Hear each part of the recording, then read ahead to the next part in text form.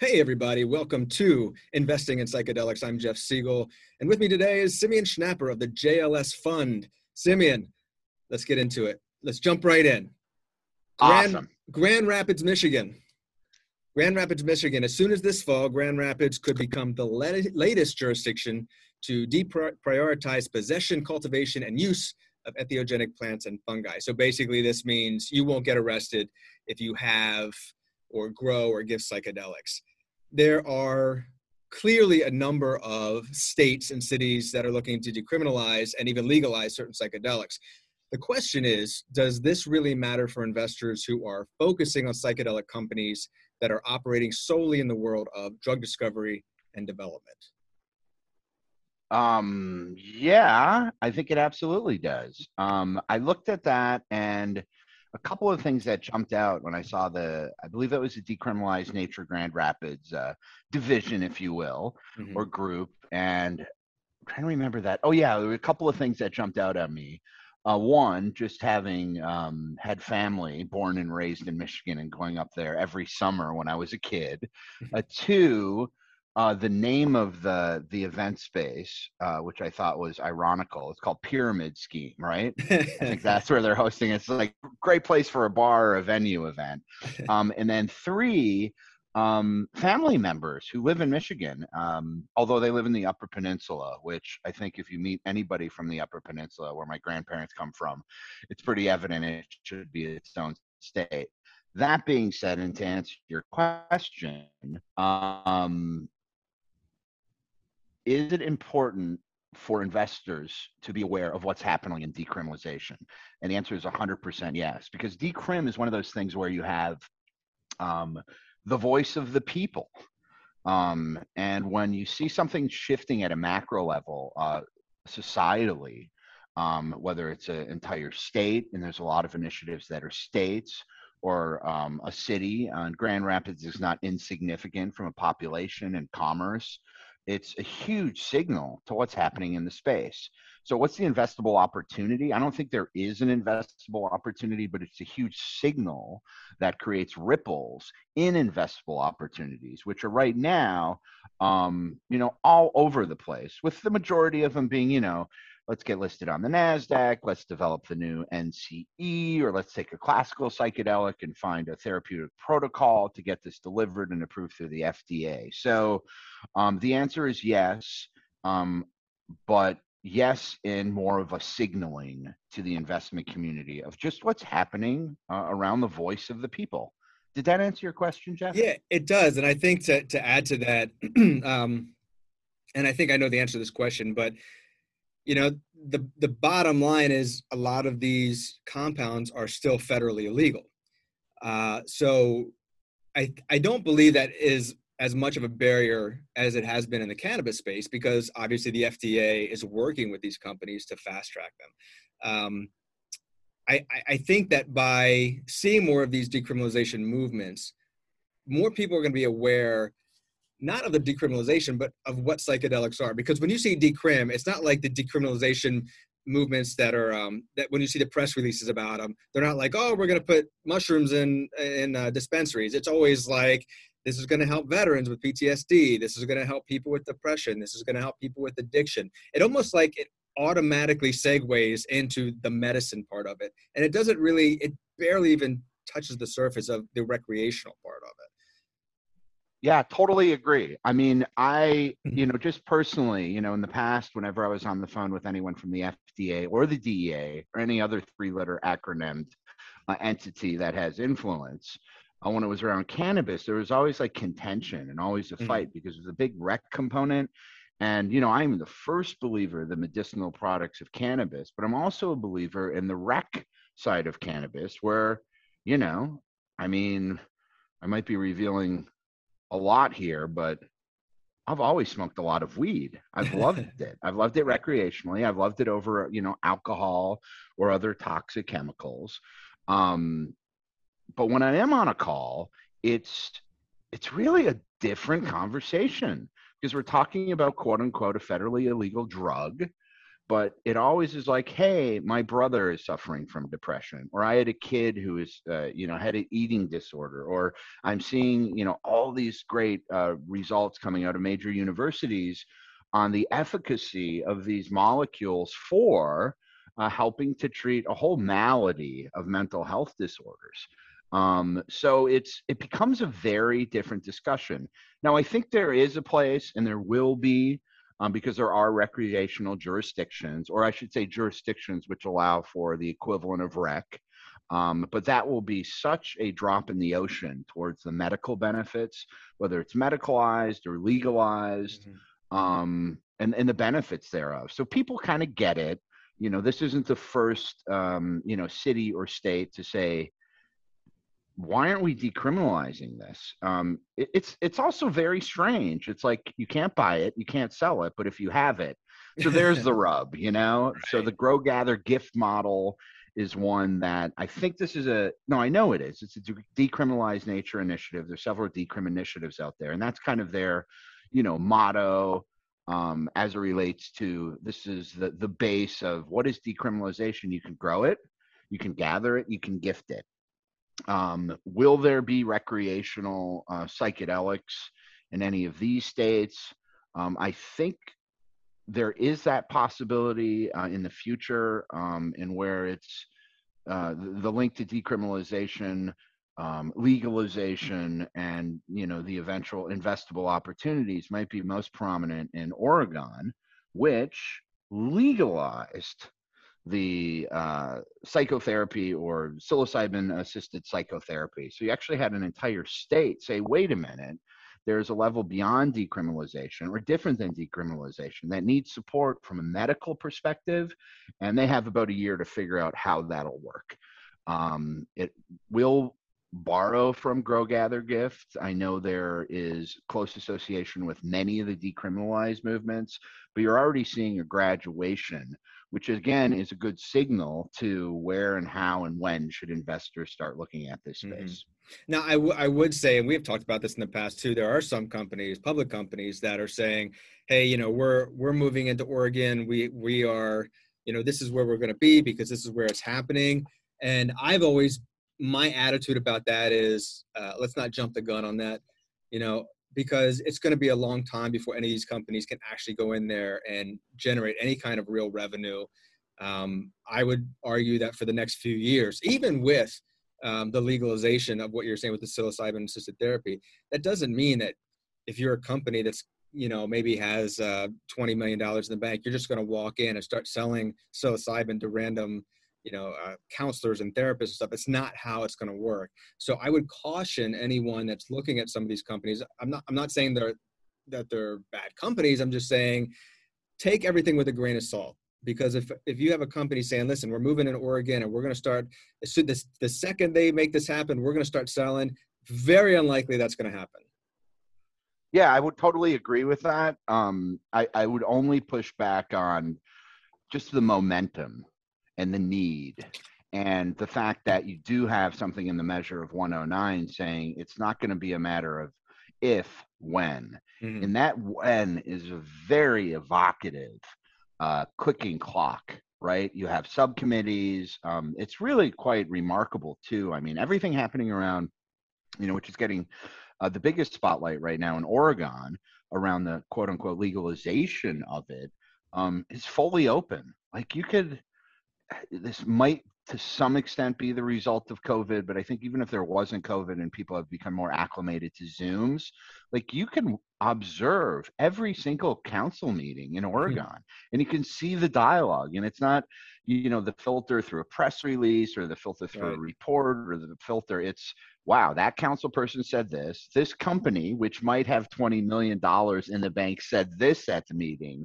So I think it's gonna happen, and it's gonna happen a lot faster than people are expecting.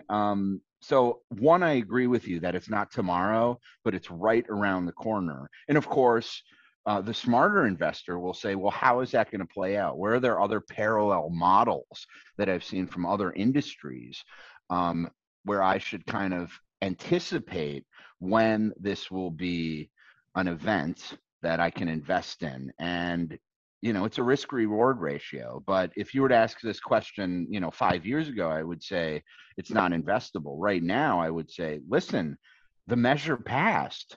It's happening in other cities, but how that will matriculate and how that will evolve in the legislation and who can grow it and who could sell it and who could dispense it is being worked out. But again, with that momentous clicking clock, tick tock, tick tock, that's like within a couple of years. So not today, but it's right around the corner. Right. Well, focusing on what's available today for investors, it's primarily, we talked about this earlier too, is drug discovery and development. I mean, if you look at the companies that are trading on senior exchanges, the NASDAQ, New York Stock Exchange, they're developing medicine. They're going through the clinical trial process. And that's what I've personally been very focused on for the past couple of years. And it's interesting because going back a little bit to explaining to investors what the difference is between cannabis and psychedelics. I remember when we first started investing in some of these companies, when you could buy them for pennies, it was a tough sell to some investors because they would rely on, well, look, it's illegal. And you say, I get that, but, and you have to show people, again, the FDA is backing this. Johns Hopkins University is backing this. Columbia University is backing this. This is not a situation where, it's in Colorado and a guy has a hemp farm and just got a license to start, selling weed. It's just a completely different kettle of fish. And I would encourage investors to not shy away. I mean, yes, there's always the risk versus reward scenario with anything. This is a biotech play, really. Psychedelics, I mean, it's a biotech play. We're following the same trajectory as biotech companies. And, biotech is you can lose a lot of money in biotech, but you can make a ton of money in biotech too, if you bet on the right horse. And right now there's just, I would say, a small number of publicly traded companies that are trading on senior exchanges that you can choose from. And one that I've been a fan of for a while is Cybin. And something I wanted to bring up to you, and I'm going to read this from their press release, but it says, pursuant to the terms of the transaction agreement, Class B common shares in the capital acquirer shall be issued to the Adelia shareholders in satisfaction of $475,000 Canadian. Basically, there was an acquisition. Cyberman acquired Adelia. I thought the Adelia acquisition was very, very smart. What do you think? Absolutely. Watching that unfold, not just in Cybin and the partnership of bringing in just really great drug hunters, drug discovery developers who also had a really deep and long knowledge of psychedelics, from the mechanism of action to the patent landscape to some of those members on the team having, roots in, psychonaut culture.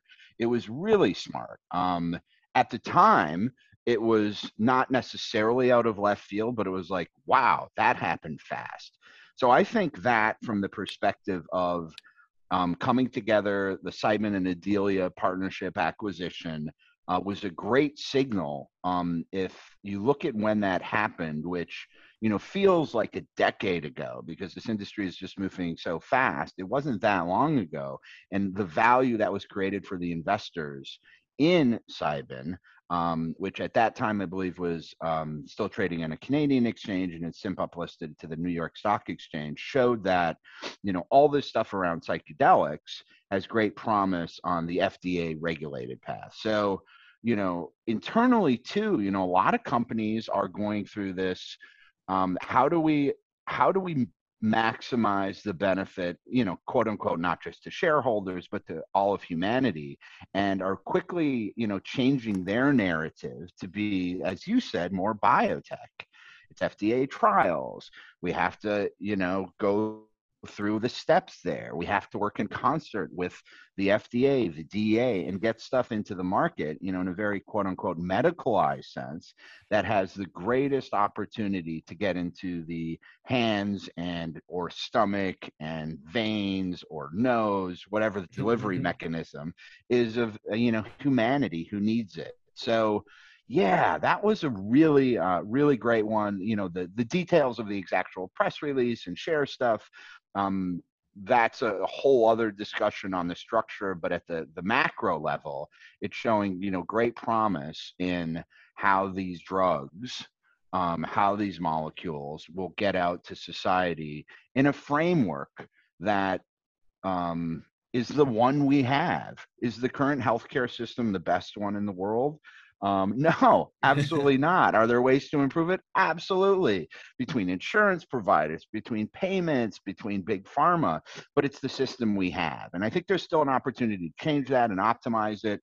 But if it's about getting the best medicine to the people who need it most, that press release is kind of, how can I say, a great release on how many other companies will play out in the quote unquote psychedelic investing space. Mm-hmm. Well, one of the advantages I think you have and JLS has had is the fact that you're just so well connected to everyone in the space. I mean, you've been in the space for, 40 years, basically, like, but it was a great I'm not market. that old. You've been in it for a long time. Because every time I talk to someone in the psychedelic space, I said, "Oh, you know Simeon?" Like, of course I know Simeon. Like it's like, Timothy Leary. Yeah, I know Timothy Leary. Oh yeah, I know. Maybe not to that extent. But you know what I'm saying? Like, you're very well connected. And I think that in the case of Cybin, here's a company that you knew about. What were before they went public? You were seeing shares at what price? 50 cents or something? Yeah, no, we were engaged at the seed level. So I think it was it the 10 or the 25 cent Canadian? I have to do the math. I'm not sure if that's $1 US or a dime US. I have to get much better at my Forex trading, but yeah, at least on mention of, myself and, kind of knowledge of the space, this was never intended. Like, if you were to ask me, and I go back to, really the start of my journey, which isn't 40 years ago, I think I would have been 6. So that might have been a little too early, but I was young, I was a teenager, and I just got fascinated by the promise of these molecules. And was kind of introduced to it in an unusual way, where living in Chicago, I got to study with Robert Masters and Gene Houston, who wrote a seminal book, Varieties of Psychedelic Experience, still to this day, arguably one of the best books on a rubric and a protocol for LSD and the psyche. So got to, work with them, LSD 25 that they had from Sandoz, and knew that the molecules would be, a lifelong journey. Then along the way got into early stage entrepreneurship and understanding, the energy of money and how that could be used for good.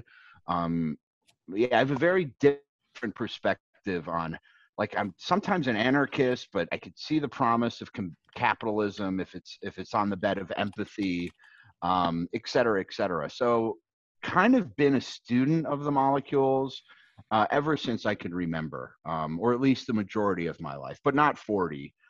That would make me 60, and I'm not haven't even approached 50. Although, God damn, God, we get old. Well, I got a little overzealous because I see how people react when I say that I know you, at least in the psychedelic space. So I should note that I just checked. So if it was right now, Cybin's trading for $2 US, that's about 250 Canadian.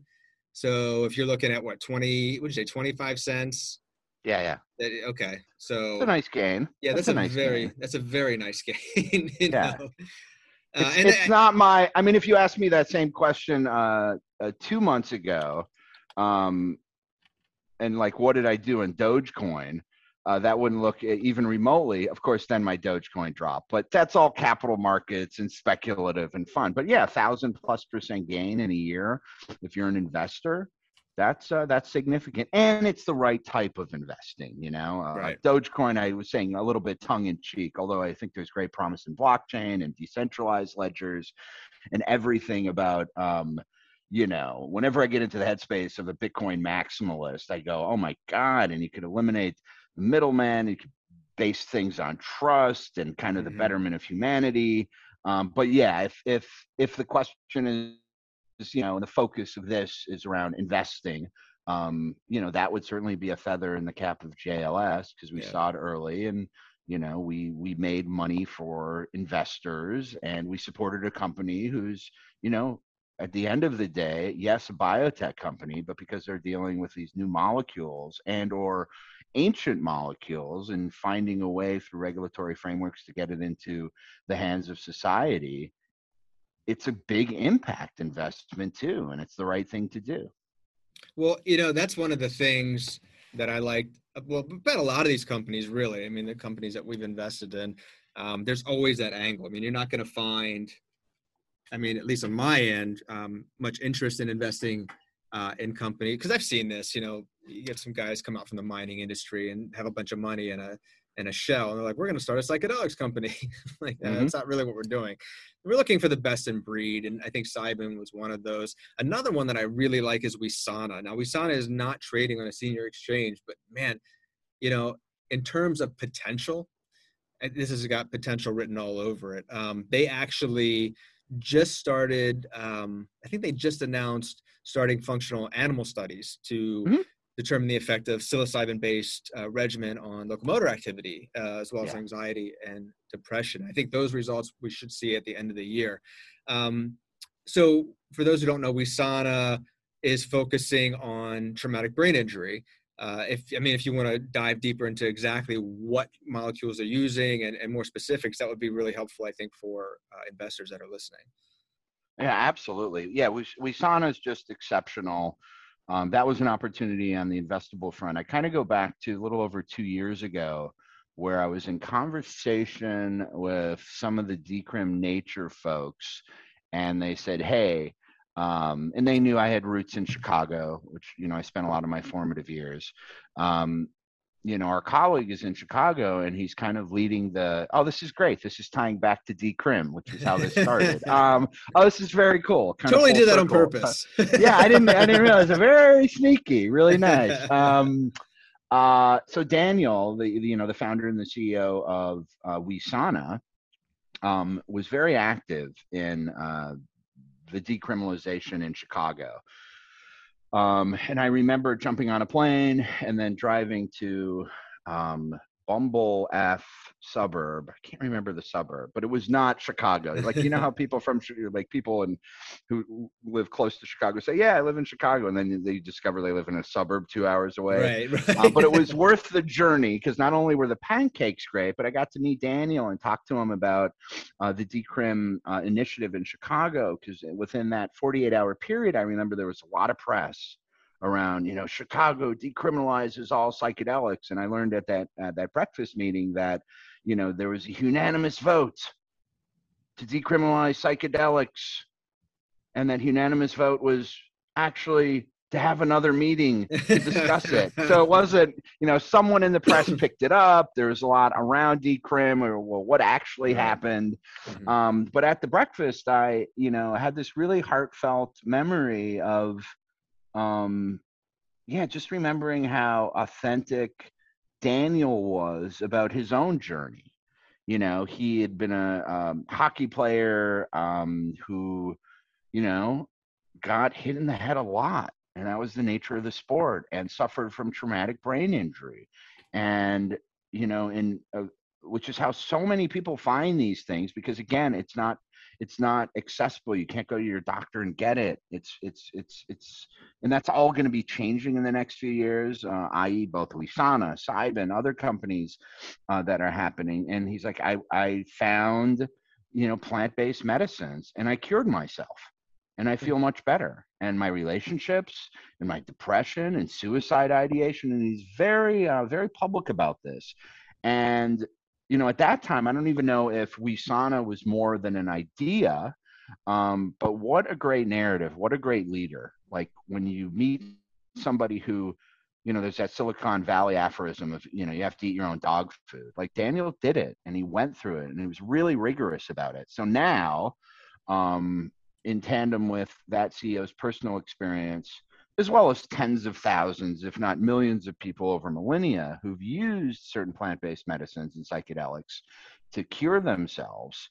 Now it's the point of Okay, now we need to prove that with the data to the powers that be. Hence that the press release and what you read. So, that's another company where it's like it all fits. It's the right team, it's the right time, it's the right indication. I mean, TBI is a really a funky one, right? Because it's never just a single indication. You don't get a traumatic brain injury and not get like, half a dozen other things that are true indications in themselves. So it's a really big tackle, or a really big problem to tackle.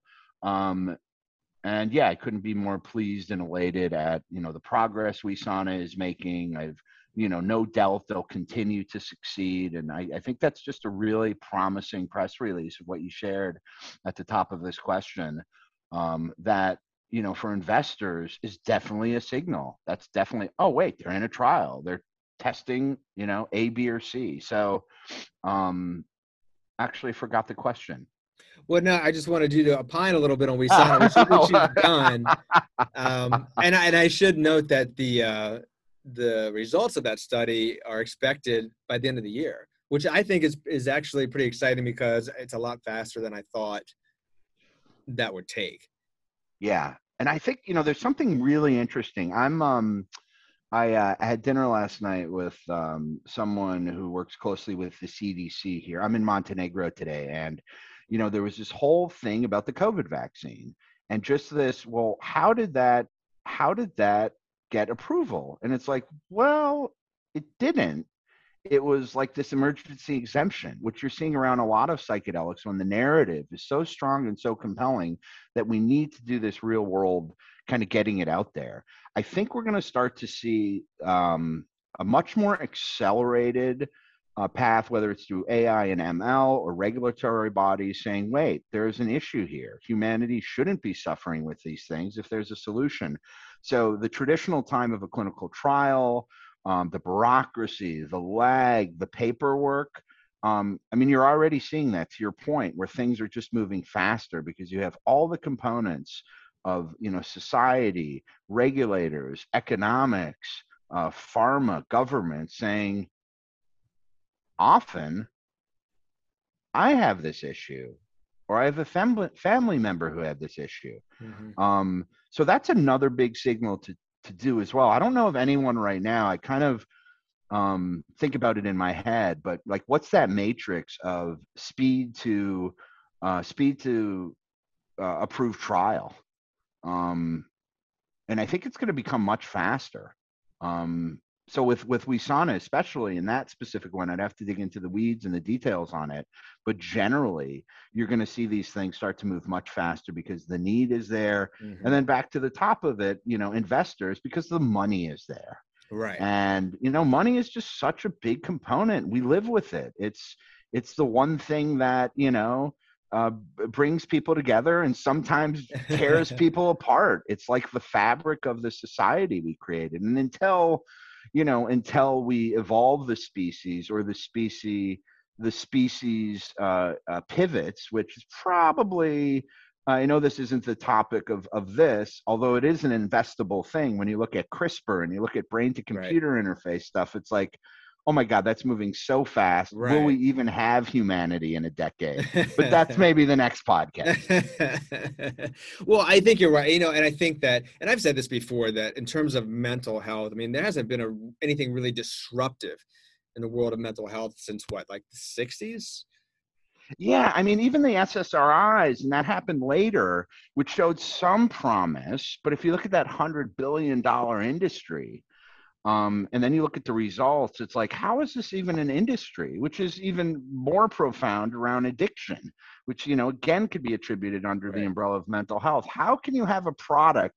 What other industry can you sell a product where only like less than 10% of the people even get, any results from it? So very parallel: addiction, SSRIs on mental health. It's just like, and wait, there's these molecules that have been used since the beginning of time that might be the solution. Yeah, it's baffling. I talked to someone about that actually, with talking about the smoking cessation study that Hopkins did back in 2018. So it was psilocybin therapy, and a year later they had an 80% success rate. So in any kind of addiction therapy, 80% is unheard of. And if you look Yeah. at smoking cessation products that are currently approved and on the market, the one that has the highest success rate is 30%. So look at it like that. You have two products in the market, and you're trying to quit smoking. One has a 30% success rate, and one has an 80% success rate. I don't think it takes a rocket scientist to figure out which is going to win over the hearts and minds of people who want to quit smoking. Yeah, absolutely. And I mean, there's a lot of nuance in that too. It's like, why is it 80%? And I really see two buckets around the smoking cessation, trials, evidence, and there's a lot of companies working on that right now. First is it does change something. It changes receptors, it changes neural pathways. And that's why you're seeing this really big trend in microdose, where it's subperceptual, but subtly is changing. Then you have what, most psychonauts and traditionally has been used, quote unquote, the macrodose, the ceremony. And there's something in the macro. I'd love to be able to, evaluate of that 80%, how many did a full macro, how many are doing micro, because in the macro, it's so simple sometimes, but when you have a macro, quote unquote, trip or psychedelic experience, you have 9 times out of 10 or 11 times out of 10 or 110% efficacy and something called catharsis. So it's like you have this moment. It's usually brief. If it's psilocybin, that's several hours. But you have this moment of kind of reevaluating and looking and stepping outside of yourself. And if someone is doing something harmful and they have this moment of respite, this moment of grace to see the life decisions they're making or the habits that they're in, and they can go like, oh, wait, that's Kurt Vonnegut says, smoking is the slowest form of suicide. And you can have that moment of, oh my God, I'm smoking. This is killing me. Why am I doing that? And break that habit. Most of the clinical stuff, the biotech stuff, doesn't go into the catharsis, that inner dialogue. We all have that inner voice, but that's a really big part of most psychedelic trips. And the jury's out on how that'll play out. Will it just be medicine and you don't feel anything, or is that emotional, mystical, cathartic experience important? I would wager both can work, but how great is it to have a moment, regardless of what habit you're in, to see it, even for a second, outside of yourself, and then go like, well, why am I doing that? Maybe I shouldn't. Huh. That's really a big deal. No, that's a really interesting point, because when we talk about this stuff as medicine, it's not in the traditional sense of what we think medicine is. And I think that, that's something that it may be a bit of an obstacle for people to understand or to accept. But that being said, if the results are so incredible, and you're really suffering from whether it be addiction or PTSD or anxiety or whatever it may be, when you get to that point, you'll pretty much try anything. Yeah. And hey, look, if the data looks good, and you're seeing better and the efficacy looks good, I think that's really going to be the determining factor for most people. And that may change the way we look at medicine, going forward. I mean, look, it's very easy to get static. It's very easy to say, well, this is how it's done. Well, how many years ago did we use leeches to pull spirits out of our bodies, to make us better? Like things like that. It wasn't that long ago. So the idea that we're going to change our minds about how we heal, I don't think is that bizarre. There's going to be a learning curve, but again, I think if it's effective, that learning curve will be quite drastic. Absolutely.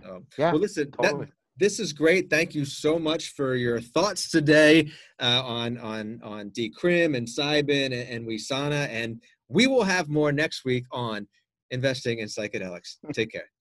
Awesome. Thank you, Jeff. All right. I think that went well. Yeah. I like the idea of just making it a conversation as opposed to just question, answer. Yeah, no, absolutely. I did like the tie-in, where it kind of came back to decriminalization, where it was all interwoven. That was cool. I didn't expect that. I think, for the next one, and this one was fine. Like just thinking about how we utilize this mechanism. Should we, because it's super conversational, and you know me well enough now. It's like I don't like, well, we traded at 7 and we're up Right, 1,400%, and our right, CTAR is whatever, and this is I'm a right. douchey hedge fund guy, right? That's why I want to But kind of maybe a soft little sell it. more of that, little like something where, like at least from us, like declarative, like a well managed portfolio, like they're just a little more corporate or institutional. I don't know. Maybe. I think it depends on what's happening. So like if there's big news from any of these companies, we can really dive into that. But I think that by keeping it this way, it doesn't get boring. And I know from my own experience listening to podcasts of analysts, Yeah. I tune out so fast, and maybe I'm different. I don't know. But if you're Right. if you're just hitting like all the investor points and not really diving into the topic, it can get boring. Some of the podcasts I've listened to that are run by analysts that I like, that seem to have a really good following, are the ones that do it like this, that do it like they have conversations. Yeah. They're talking about the business, Okay. but they're also talking in a way that's a little more, I don't know, tangible, I guess, for the human condition. And particularly when you talk about people that are going to listen to this, which are a lot of probably retail investors, not very in tune with what's going on. This will keep them, I think, okay. activated, I guess. Not activated. What's the word I'm looking for? Keep Engaged. them I got it. engaged. Curious, interested. Yeah. Okay. All right. Cool. And I'll definitely, like, if I feel like we're not getting enough of that in there, I'll steer it in that direction. Okay, cool. Yeah, I'm thinking then too, just like, jumping ahead to how and when we post this, like, there's certain podcasts I like where they don't edit it at all. Right. And like even the mistakes, like, did you get my audio? You didn't get my audio. Like they just leave that in there so that it's totally raw. So, just thinking ahead from your, bandwidth of like editing could be like, oh, fuck, another hour. Should I tweak this? Should I tweak that? Yeah. The only thing I'd edit out is like if I said something that was wrong, or if I fucked up. But like if it's just like flubs or like I tripped over a couple words, I'm not editing that. Okay, I don't want it to be like, sterile. I want it to totally be produced, more organic like that. And basically, I'm just going to send it over to Carolyn. She's already done like a lot of the groundwork for that, so she'll put it up. We'll listen to it, and then hopefully, and then we'll put it out. And if you're cool, like I'm totally cool with doing this every Friday at 10:30. Yeah, totally. Okay, and we'll just lock that time in. And I think the time was good. I'd probably like to cut it down by maybe 5 minutes if possible, but I don't want to stop it if there's a flow. Right. Yeah. How long was that? That felt long. It was about. It didn't feel long to me because we were in conversation, but right. It's like that was long. I want to say, well, no, it was probably about 30 minutes, so it wasn't too bad. Okay. I really wanted to keep it between 20 and 25, but I don't think 30 is horrible. Okay. And it's always going to be different, yeah. But I wouldn't lose much sleep over it. And I think she's got everything. The only thing I'll do is I'll give a summary of this because she's going to need that for the description. And then I'll talk to her today and see how long it'll take her to get it up on the platform and everything. Right. I think she's not going to respond to you. I hope she doesn't respond to you. I don't know if you saw the threads on some of the HubSpot stuff, but she's like, I'm on vacation until Monday, but I'll take care of everything Monday. And then I responded, I didn't expect you to even answer that email. But by the way, here are 2 other things you need to fix. Right? That's fine. I know you're on vacation. This is for Monday or whatever, just so you know. Okay. What the fuck they taking vacation for? That's bullshit. I know. Right? Vacation. Well, I thought like I put out that email yesterday to some of the forums. Like we had a couple of from the newsletter to the campaign to how HubSpot all works together, and I'm like, hey, I saw this and I saw this. Let's change it for the next one. And she responded, it's like, I'm on vacation. I'm like, well, if you're on vacation, why are you responding to an email? Anyway. Well, what I'm going to do is when she's done with it, they're going to post it on different platforms. I'm going to put it out to my group, and I'll probably put it out on Energy and Capital's blog page. It doesn't get a lot of clicks, but it usually gets about 1,000 clicks. And then I'll put it Wow. up on, Twitter, stock twits, Right. Facebook, whatever. Okay. And we'll just keep doing them. We'll put them out there, and just Yeah. just to kind of get our name out there more. I'm not saying I don't expect to see a bunch of people coming in to invest, from these, but I Yeah. like the idea It's of being thought in a leadership situation. stuff. That's Yeah, cool. Yeah. 100%. And Yeah. like Wesana will be tagged, Simon will be tagged, the FDA will be tagged, the DA will be tagged, the pyramid scheme in Grand Rapids. Like, who knows what their social media following is, right? I get it. That's Yeah. cool. Okay. Yeah. Cool. All right, dude. Well, I'm gonna head out. And I Okay. think we have a call today, so I'll talk to you then. Yeah. I'll see you on the call. All right. See Okay. ya. Bye. All right. Later.